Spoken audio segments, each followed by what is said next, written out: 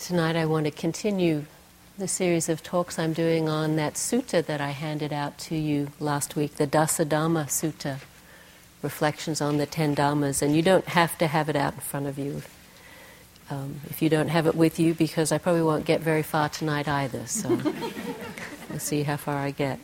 If you remember last time I spoke, I did the first two, which were I'm no longer living according to worldly aims and values, and my very life is sustained through the gifts of others. I actually think those two were quite beautiful ones to begin the retreat with, as reflections on simplicity and renunciation and the values of retreat, and also generosity and gratitude. Gets a little stickier from here on in the sutta, in case you don't remember the reflections. They actually begin to ask us to really do something, change ourselves, and reflect on quite deep and meaningful aspects of our experience and practice.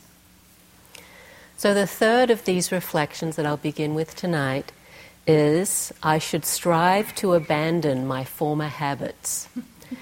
Now, it seems a little pejorative, doesn't it? It's kind of an assumption that all of our former habits were bad ones that we should give up.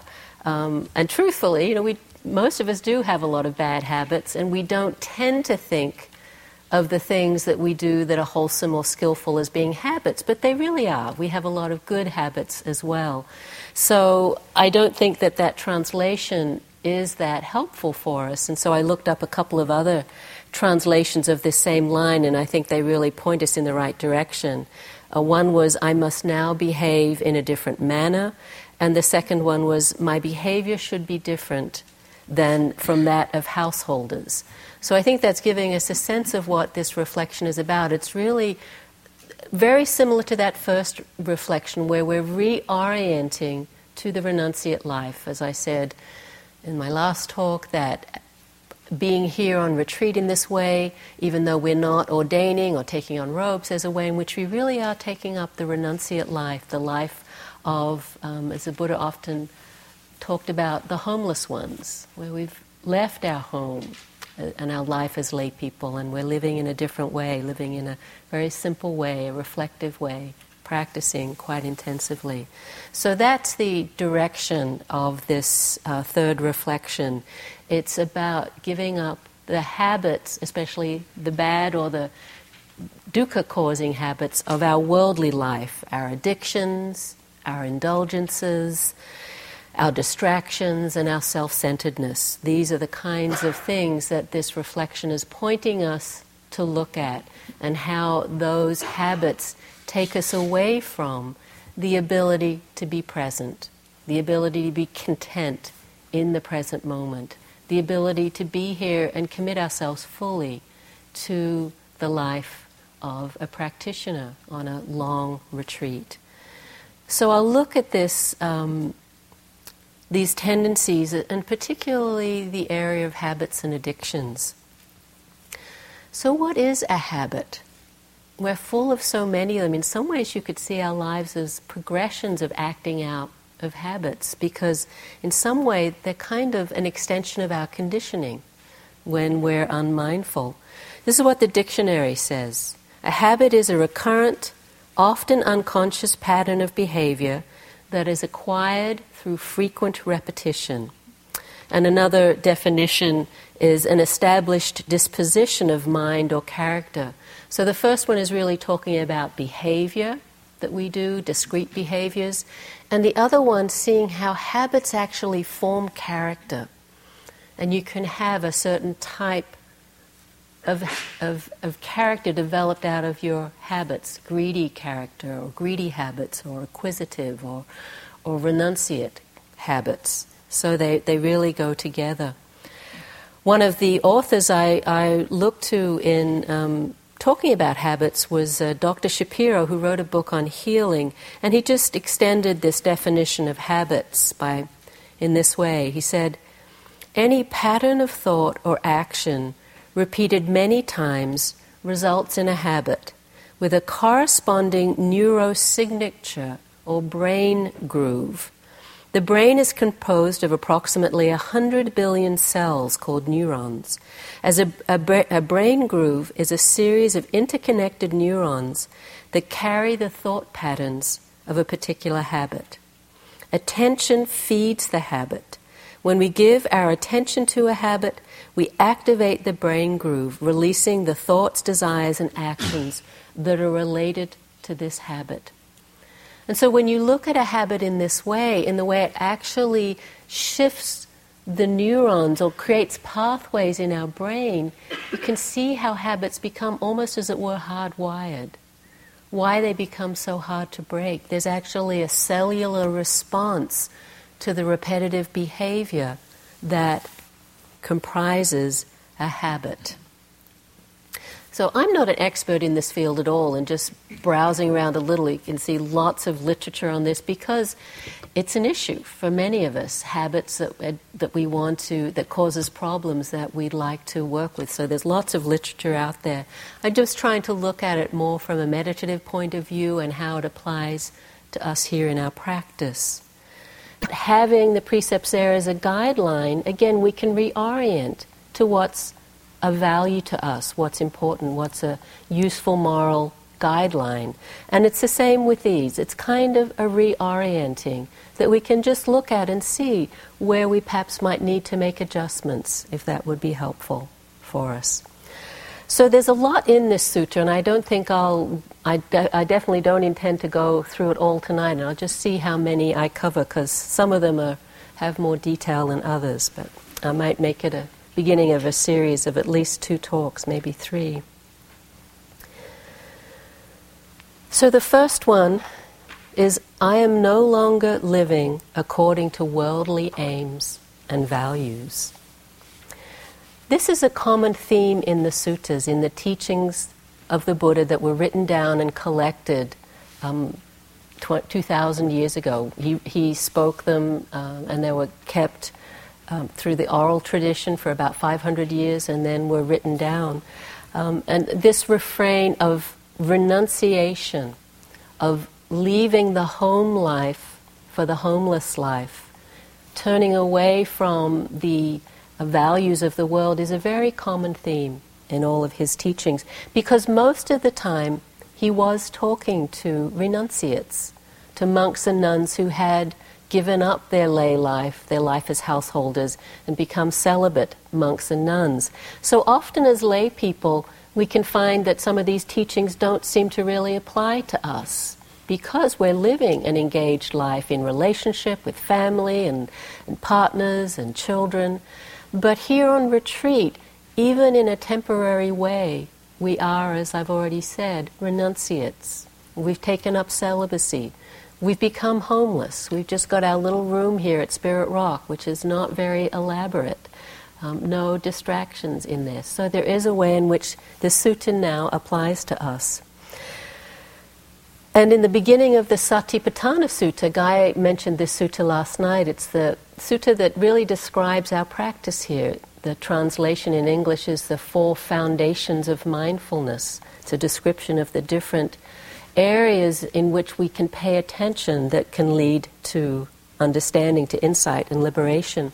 One of the lines in the very beginning, as it's describing the attitude that a bhikkhu should take as he or she begins this practice, is having put away grief and covetousness for the world. So it's this kind of thing of just disengaging from the world and that attitude we can have of worry and desire. But I always think as I read that in the first paragraph or so, if I could do that, I wouldn't need to practice the rest of the sutta. I mean, that's the point, isn't it? To actually have that sense of freedom where I'm not always attached and grieving or wanting about the state of the world. But it's a common refrain where the Buddha is just directing us to reorient ourselves from the common values of householder life, of lay life, to this life of the renunciate. William Wordsworth, that wonderful English poet, talked a little bit about this. He said, as part of a poem, "The world is too much with us, late and soon. Getting and spending, we lay waste our powers." Really talking about how through this obsession with things, with getting and spending, we expend all of our energy, and it's not available to us for what's truly important, or really what might bring us actual happiness and satisfaction. So putting aside, I'm no longer living according to worldly aims and values. To actually start to look at this, we need to know, what are our worldly aims and values? What is it that we usually live our lives by? What are the things we get caught up in that take us away from our spiritual practice, or a sense of contentment or satisfaction in just being with what we have and being who we are? So we need to look for ourselves, and for each of us it will be different what these values are. And for some of us, we may have already let go of a number of these. Many of us here have been on a Dharma path for many years and live a life that has a degree of simplicity, has aspects of service in it. But for all of us, as householders, as lay people, it's inevitable that some of these worldly aims and values are still present for us. I know they are for me, and it's something that I'm always needing to look at. So what do we give up when we come on retreat? Well, of course, many things. We give up our morning coffee at Starbucks. We give up going to movies. We give up choosing what restaurant to go and eat at. Do I feel like Thai or Mexican? None of that. It's really what's put out on the table. Your own bed. For many people, that's a big renunciation. Your own bed, your own pillow that's so comfortable and you've gotten just as you like it. You give up your cell phone.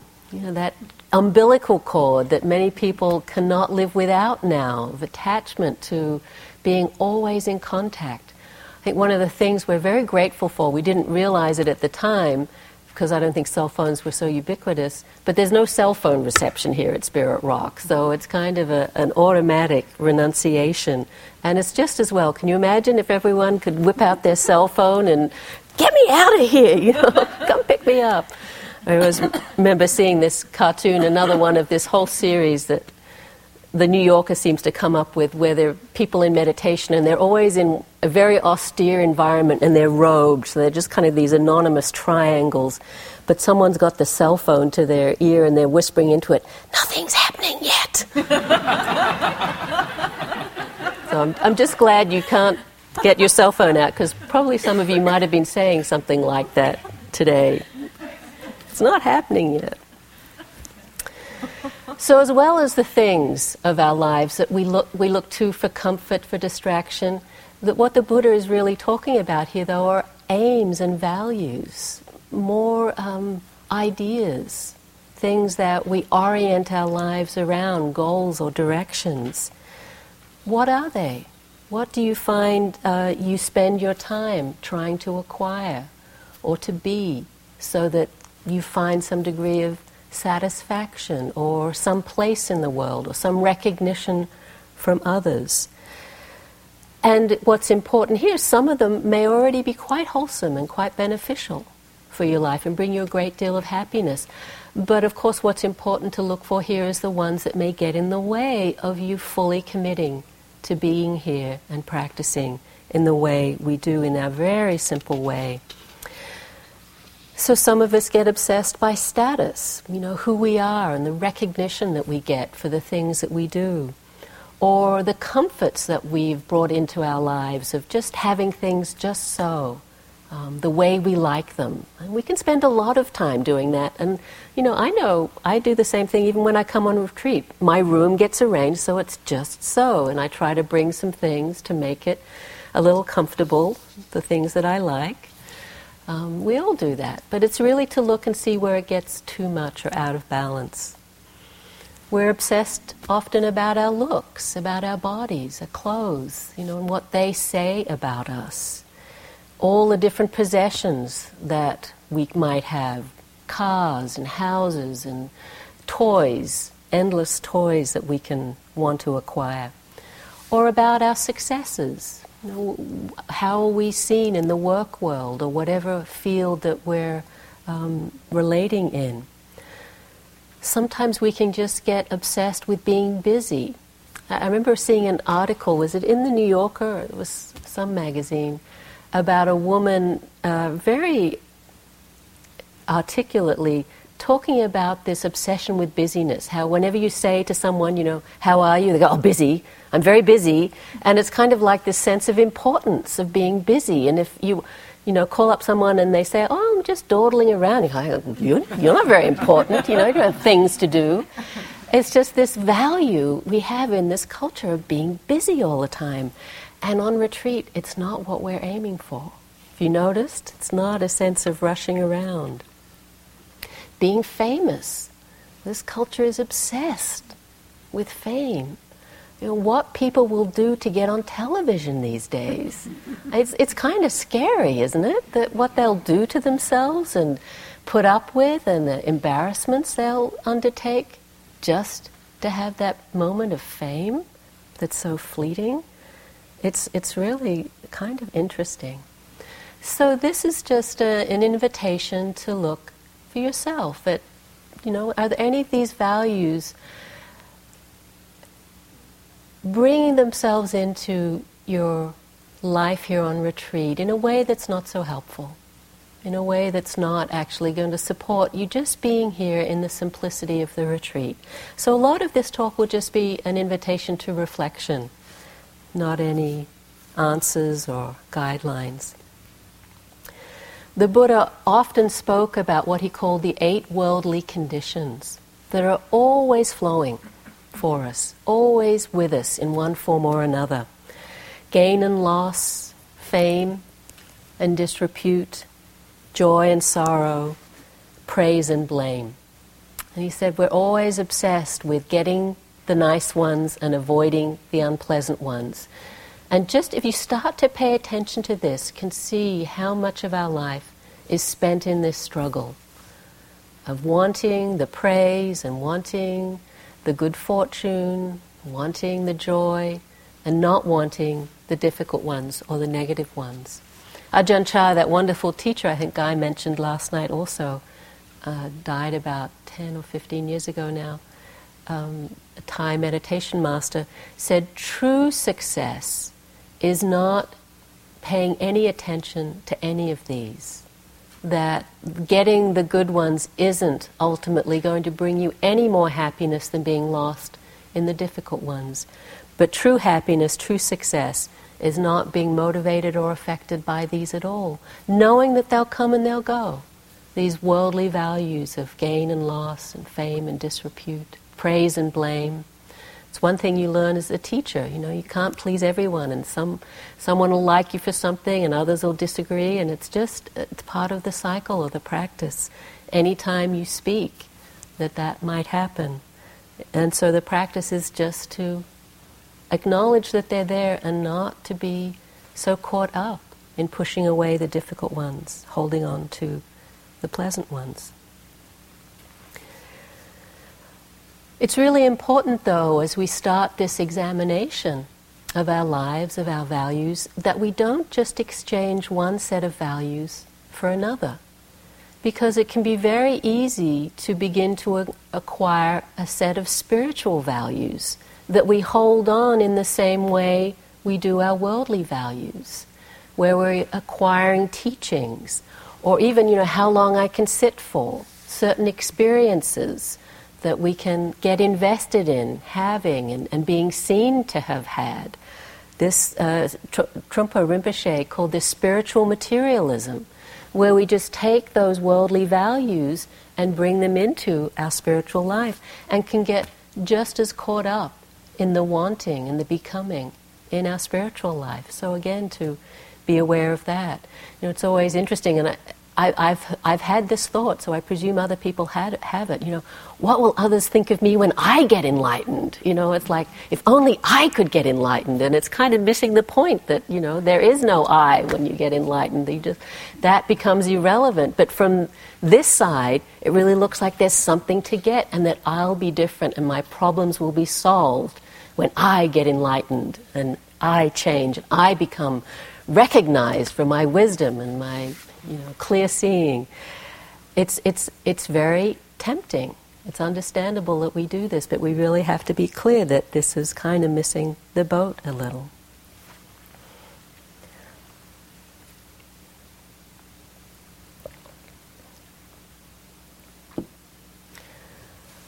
One of the values that can be really difficult to give up when we come on retreat is being in control. Being able to determine what we do and when, as I said already, what we eat and when, how things go in our lives. We spend a lot of our energy in our worldly life manipulating our experience so that it becomes as pleasant as it can be for us. And here on retreat we have to give up a lot of that. We really have to practice taking what's offered. From the very beginning when you come in and you get assigned a room, we have to take what's given. There's, it's not like, can I upgrade? Where's the room with the view? Or, I don't like this hotel. This is it. The room we are offered is what we have to accept. And so there's just a degree of acceptance that's really important, that we're not in control of that. Following the schedule. Again, I know where you're going to be at 4:30 tomorrow. It's not going to change from here on in. It's day after day. It's the same schedule. So that sense of surrendering. As I said earlier, the people we're with, this is it. We're pretty much stuck with this is our group that we have. And I'm not meaning to say that in any kind of negative way. It's a beautiful group that we have, but this is the group that we have, whatever way it is. And, some days will all seem like devas, and other days, it won't be so benevolent because our moods will change. But there's just a degree of acceptance that this is the Sangha that we have. This is the group that we're practicing with.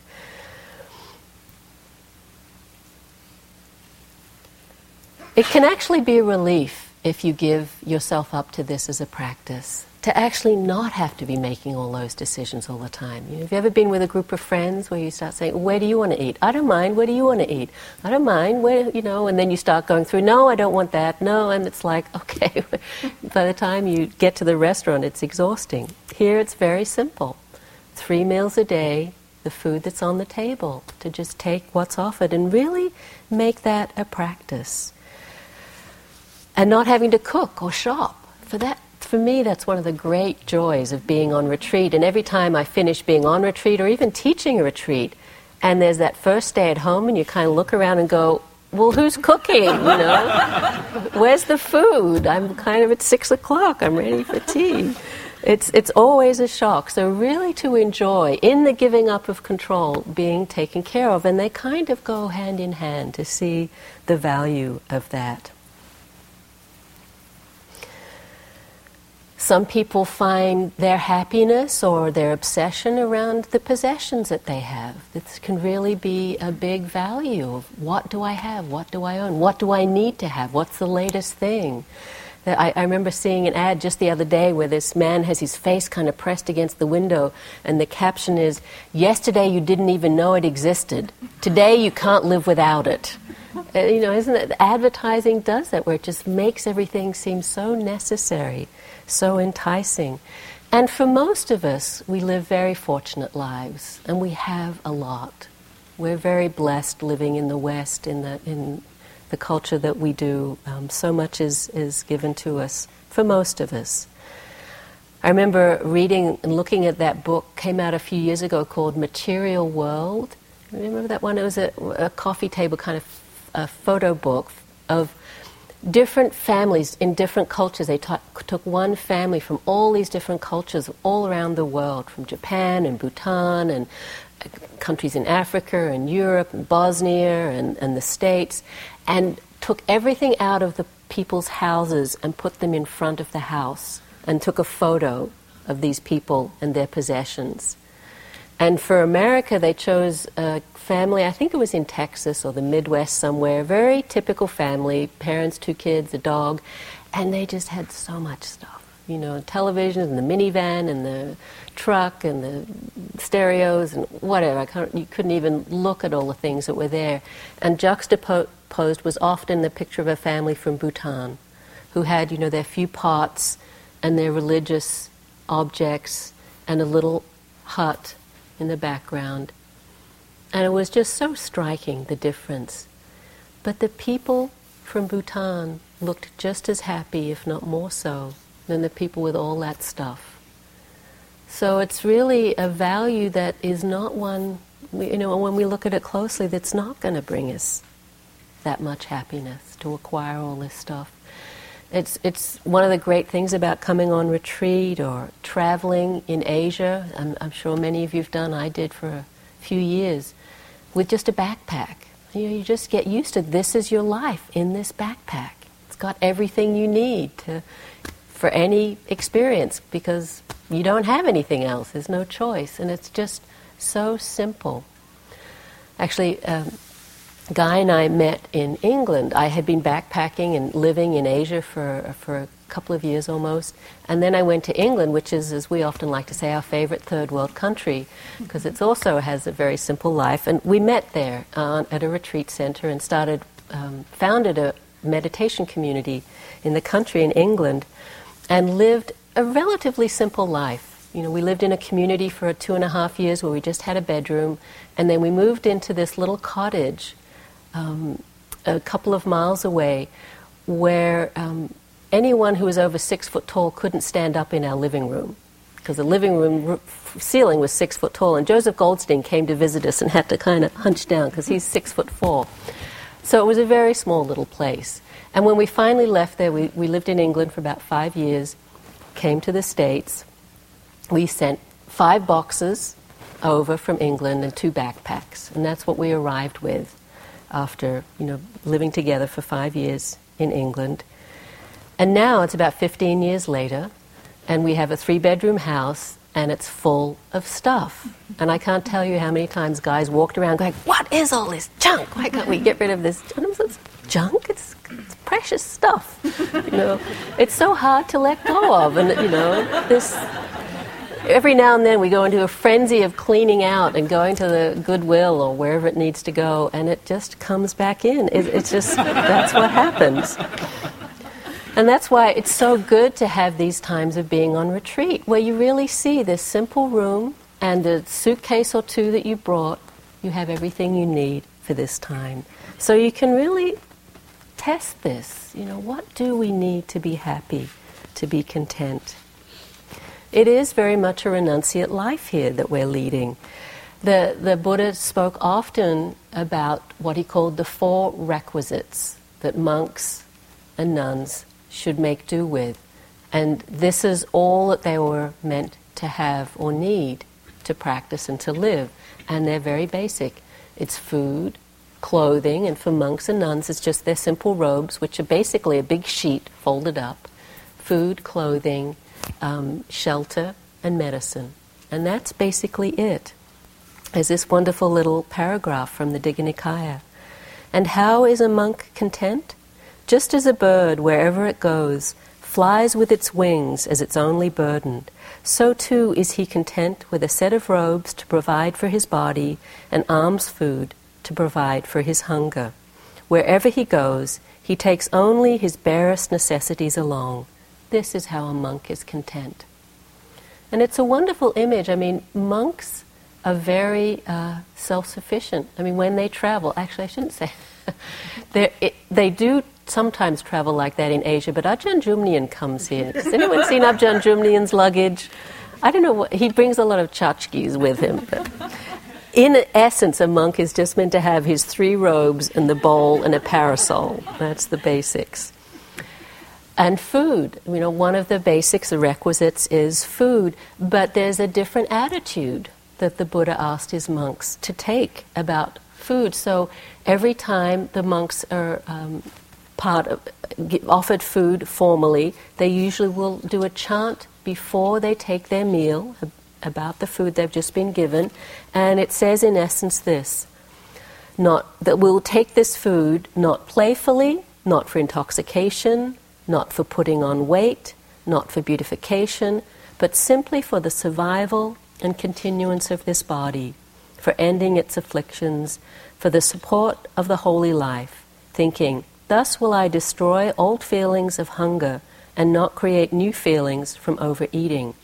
I will maintain myself, be blameless, and live in comfort. Isn't that a very different relationship to food than a lot of people have? There's such an obsession around food. If you read food magazines or dining reviews where there's this sort of exquisite depictions of the food and the nuances of the food and how it's served and what's the latest fad and this is new and that's old and this is in and that's out and this was good and that was bad. Just really an over-obsession with food. And here in San Francisco, the Bay Area, it really is the food capital. You know, people just love to eat out and talk about food and go to restaurants. And I enjoy food. I love to cook and I love to eat, but it really to see it in this balance, that this is not the way to happiness. Tastes are so ephemeral. How is that going to bring lasting happiness? And so here on retreat, it can be a really interesting place to practice with our food and with our eating, to eat just the right amount and not to make a big trip about the food. Sometimes we can feel very self-conscious taking food in front of other people. Am I taking too much? Am I taking too little? You know, am I spilling? And all of that sense of self-consciousness that can come in the food line. Not necessary. Really to just stay in touch with what's true for you about what you need to eat, but to bring awareness to that. Because there is always the temptation to take too much, especially if the food is good. If the food is like lunch was today. I mean, wasn't that a delight of the senses, all those different colors and tastes and textures? It was just a beautiful meal. So enjoy the food, but use the food as practice. So as you're going through the food line, to notice the responses that you're having to the food, to be aware of the sights and the smells and the textures of the food.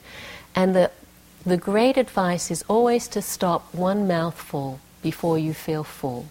And just that sense of being able to say, that's enough. And to see the effect that food has on your practice, to see what that might be. I know for me on retreat, I usually just try to take the right amount of food so that, you know, I have enough to eat, but I don't have to go back for seconds. But the thing that always gets me is when they serve pizza, because 2 slices seems too many, so I'll go with my 1 slice. But I always think I need more, but I can't enjoy that 1 slice because I'm worried and thinking that there won't be any left by the time. So, you know, you're eating and eating and eating, and you're not. It's better to eat the 1 slice and enjoy it than to have this looking over, because I'm a slow eater on retreat, so it's just frustrating. So to really have this sense of whatever's in your plate, to enjoy that, and, you know, it might not be quite enough that day, but there'll always be more. There'll always be more. Later that day or the next day, to really play a little with that sense of neediness around food. Not to make a big judgment about this, really to honor your own needs and feelings of well-being on retreat. I'm not making a recommendation for starving or doing anything really severe, but just a recognition of the importance of seeing the impact our food has on us. Guy mentioned this morning that some people might be interested in taking the 8 precepts, and as he pointed out, the big separation point or the practice, the renunciation in the 8 precepts is the one about not taking food after the midday meal. This can be a great support for practice for many reasons. It just takes away all of that time that is spent in the meal and going down to the meal and digesting the meal and cleaning up after the meal, and so there's more time for practice. Can make the body feel a lot lighter. People often actually find they have more energy with 8 precepts. But it's not right for everyone. It's not, you know, the hallmark of serious practice. So again, you can try it on. I think we'll do perhaps the 8 precepts tomorrow morning, and if you wish to try it, please feel free, but know that at any time you can just renounce the last 3 precepts and go back to the 5 precepts on the retreat. It's not something you have to kind of stick with if it doesn't work for you. Many people have dietary needs where it's just not reasonable or rational to take up 8 precepts, but it is a practice that can be worth trying. So you might explore for yourself, what are the things that are impacting you on retreat that you're bringing in for your worldly life? Really looking at those and seeing what supports you being here and what actually gets in the way, brings contraction or resistance or judgment or a sense of efforting or striving that's not so helpful to your time here on retreat. And of course there are many, many helpful values that we'll talk about endlessly, that you can both notice as already present in your experience, and the noticing, the very acknowledgement of them can help them to be maintained, to flourish, to grow. And sometimes it's actually cultivating them, doing things deliberately to bring them alive in your practice. The Brahmaviharas is one of the clear and obvious ways we do that. But qualities or values like contentment, just being satisfied with things as they are, not needing them to be different. Renunciation, that I've talked about, that sense of not needing more, of just being okay, living a simple life, living the life of renunciation. Surrender, giving up some of this sense of being in control and doing and being. Patience, great quality to cultivate on retreat. Just the willingness to be present, even when things are difficult, to stay with your experience. Generosity and selflessness, kindness and acceptance, those beautiful qualities that just soften the heart towards our own experience and towards others. And a big quality that I found very helpful on retreat, not complaining. And by that I mean mainly inwardly. I had a retreat not this fall, but the fall before, at the Forest Refuge, which is this wonderful center right next to IMS. Guy spoke about IMS last night. It's a sort of long-term practice center, almost like a self-retreat kind of center. But I was having some difficulty in my practice for various reasons, and so a lot of hindrances were coming up and fueling a lot of negativity. And I just saw it coming out in this complaining mind, which would always go, why isn't it like this? Why do they do that? Why isn't there more of this? Why isn't there less of that? You know, that just incessant, nagging kind of complaining. And I really realized this was very unskillful and painful, just to always be looking for what was wrong in my situation. And so I took up this vow, this practice of not complaining. And every time I noticed the mind start to go, yeah, I'd just say, no, I'm not going to do it.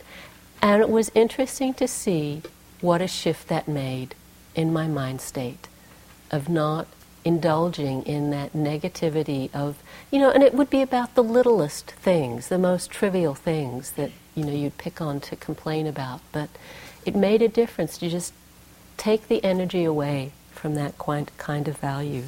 So not complaining is helpful. This is from the Dhammapada, which is a collection of beautiful verses from the Buddha's teaching. There is no fire like greed, no crime like hatred, no sorrow like separation, no sickness like hunger of the heart, and no joy like the joy of freedom. Health, contentment, and trust are your greatest possessions, and freedom your greatest joy. Look within, be still, free from fear and attachment. Know the sweet joy of living in the way. And that's what we're doing here. We're really living in the way of the Dhamma. Everything is supporting us in doing that. So just reorienting to those values that support your practice here. Well, I see I've only done the first of the, of the 10, so I'll just do one more perhaps. It's a short one. It's a beautiful one, though. The next one is, my very life is sustained through the gifts of others. Now we can really feel this on retreat because we're given so much, but I actually think it's somewhat true in our everyday lives too. Even though we very much live in a exchange culture where usually, I give you money and you do something for me or give something to me, but all the ways in which it's much more than that. That people give us things through their generosity, through even the impeccability in which they do their jobs, so that we are given those services or goods that make our lives easy. But here on retreat, it's really obvious, isn't it? How we're really supported through the gifts of others, through the service of others. The managers and the cooks are here as a practice of generosity. They don't get paid. We'll talk more about this at the end, but they really do this work out of dana, out of generosity. And at the end of the retreat, there'll be the opportunity to reciprocate that generosity towards them. But they're here on faith. They're here as an act of service, as an act of generosity. And it really transforms the nature of the retreat to know that they're working here in that way. That makes me appreciate them even more, their willingness to do this work and not know what compensation they might get for the work they do. And as well as the cooks and managers who just come here for the retreats, there's a whole crew of people at Spirit Rock. The housekeepers and the caretakers who live on the land and really help the retreat keep going. Most of them are on stipend, which means basically low pay. They get very little, just barely enough to live on, and they live here on the land. And really, again, do this work out of their love of the Dharma and being able to be here in this retreat atmosphere. And then all the admin staff that often as retreatants you have nothing to do with because they're down there toiling away in the cubicles in the meadow and over at the barn. But they too are here because they love this practice and love to serve.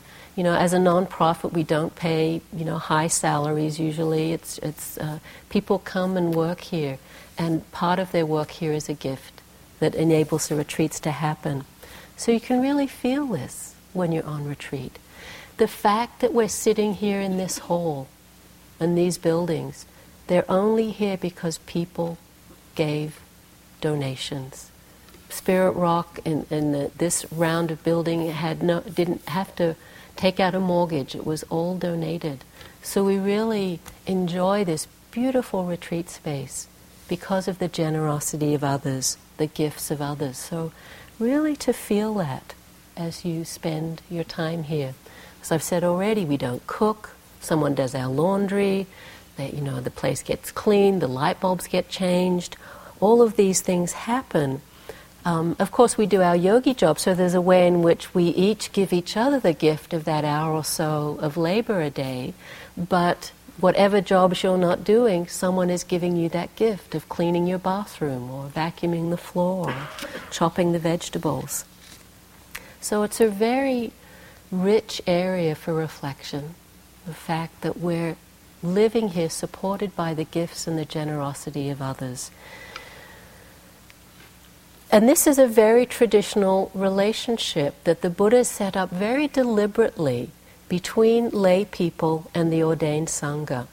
When he set up the Vinaya, or the set of rules that monks and nuns take when they ordain, he deliberately required that monks cannot store food nor grow food.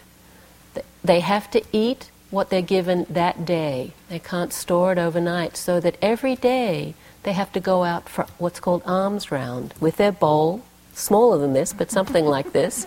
The people in the local communities would put food into. And they would eat that food. That would often be their one meal of the day, and then that was it. And the next day they'd have to go out again. And so this beautiful symbiotic relationship would develop between the monks and the lay people, where the lay people so appreciated the practice of the monks and the nuns and the teachings they were given that they would support the monasteries, support the monks through donations, through buildings, and through the food that they were given every day. And so this was done very deliberately, so that monks couldn't just go and hide off in the caves or the woods. They had to maintain this contact with the lay people. Just a year ago, was it a year ago? Over a year ago. When was it? Guy went to Burma for a number of weeks to practice at this monastery with a very wonderful meditation teacher, actually teaches concentration practice called Pauk Sayadaw. He went in the summer at the beginning of the monsoon, which in some ways was a very unwise decision, but it's the rains retreat, as traditionally happens in Asia, where the monks and nuns come together for a period of intensive practice. And so he went for a period of time at this monastery and ordained as a monk while he was there. Before he went, one of his students offered him some money and said, I want you to take this money and give it to the monastery as an offering from me. So when he got there, he went to the monk who was in charge of these things and said, I have this money from America. I'd like to offer it to buy lunch for all the monks and nuns at the monastery on one day. And I think at that time, because of the rains retreat, there are hundreds of people there. It might be 600 people there. But he'd been given a few $100s, and in Burma, a dollar goes a long way, and it was enough money to buy lunch. And this monk said back to him, I'm sorry, every lunch has been spoken for 3 months. And the Burmese are not wealthy people. Sure, some people probably came from overseas, other Buddhist countries to donate, but many of the donors were Burmese. And often when it was the Burmese family's day that they were offering the lunch, they would all come and they would stand there smiling behind the pots of food as people came and ate the food that they had provided that day. And they'd have a big board up with saying, today's lunch provided by the such and such family. And they would be so happy to do that and to support the practice in that way. It's just a beautiful tradition of both generosity and joy.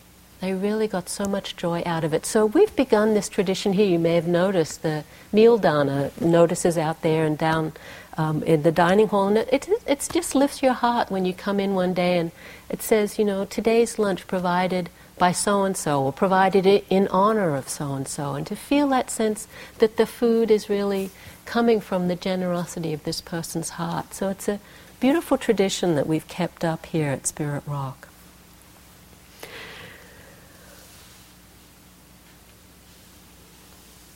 So in appreciation of all of the gifts that we're given, what can we do? How can we acknowledge that? One of the simple things we do is dedicate the merit. The chant that we'll be doing every evening is that expression of the acknowledgement of the blessings of our life and our wish to pass that on to others, not to keep the benefit just for ourselves. Some of you may wish to do that at the end of sittings that you have, just to have that sense of sharing what you have with others, to dedicate the merit, to really just look around and acknowledge all of the gifts that we receive in our lives, the gifts of friendship, of love, generosity, the gift of Sangha, the support that we offer each other here, the gift of the Dhamma.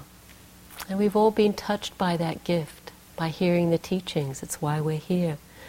One of the huge gifts we get here at Spirit Rock is just from nature, from the land, from the beauty, from the animals. And the way just going out and seeing a turkey or a squirrel or a lizard can lift your heart. It's a gift that we receive. And so we cultivate gratitude in response to this generosity that we're receiving all the time. And this quality of gratitude is such a beneficial one, so helpful. We often call it the fifth Brahma Vihara. I think if we were going to add to that list, I'd add gratitude. Many of you spoke about it in the opening circle, being grateful for being here and the circumstances that allowed you to be here. Some people in interviews talked about it today. It's a beautiful quality as a support for your practice, to feel the blessings, to feel the gifts, and to have that openness of heart that accepts them, that allows the cycle of generosity to continue, because it's very important that we're here to accept them.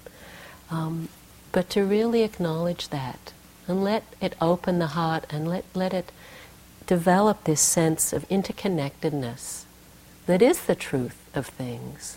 We're here because of the generosity and the gifts of others, and to appreciate that. So many people like to take up a gratitude practice. It can be very simple. Actually, a student at one of our classes mentioned this practice he did, and now we've talked about it to a number of people, and many people have taken it up, where he said he just has one friend, and at the end of every day they made a commitment to email each other one thing that they were grateful for that day. And so they just have to make this commitment to think of one thing. And sometimes if you think of one, you can think of two or three. But even just thinking of one can kind of shift the energy, even if it's been a difficult day. So, gratitude practice. Again, on that retreat that I mentioned that was a little difficult for me, I also took up a gratitude practice, where every morning I started making a list, and I got to about 20 things that I was really grateful for. And I would start my day at 4 a.m. or whatever time it was, just reading and reflecting on this list. After a while, it was pretty easy. I could just memorize it, but take a moment with each one and just feel the blessings of that thing in my life, that relationship, that being, that blessing. Just let that in and let that set the tone for the day. And then at the end of the day, as I lay down in my bed, head on the pillow, think of whatever, 5 things that I was grateful for that day. Often it would be the fact that my head was on the pillow. I was actually getting to lie down. Whatever it was, something simple. The sun was shining. The food was good. But it can really shift the energy to just bring this attitude of gratitude in. So, I think I'll wind up there, having gone through 2 of these 10. And we'll see how long this talk series lasts. I hope that you can take these sheets back with you to your rooms. As I said, some of them are quite serious, and we'll talk about them as we go through this teaching. Don't use this to beat yourself up or have some sense of judgment, or that this is everyone else is so serious and hardcore and I can't do this, or this isn't for me. Really, I hope that you see that reflecting in this way can bring a lot of joy, can bring a lot of ease through these qualities that I've mentioned of contentment and simplicity and gratitude. They're beautiful qualities that will really support our practice here. So I hope that you appreciate the blessings that you have, that your heart is open, and that your practice bears fruit here. So thank you. And let's just sit for a moment.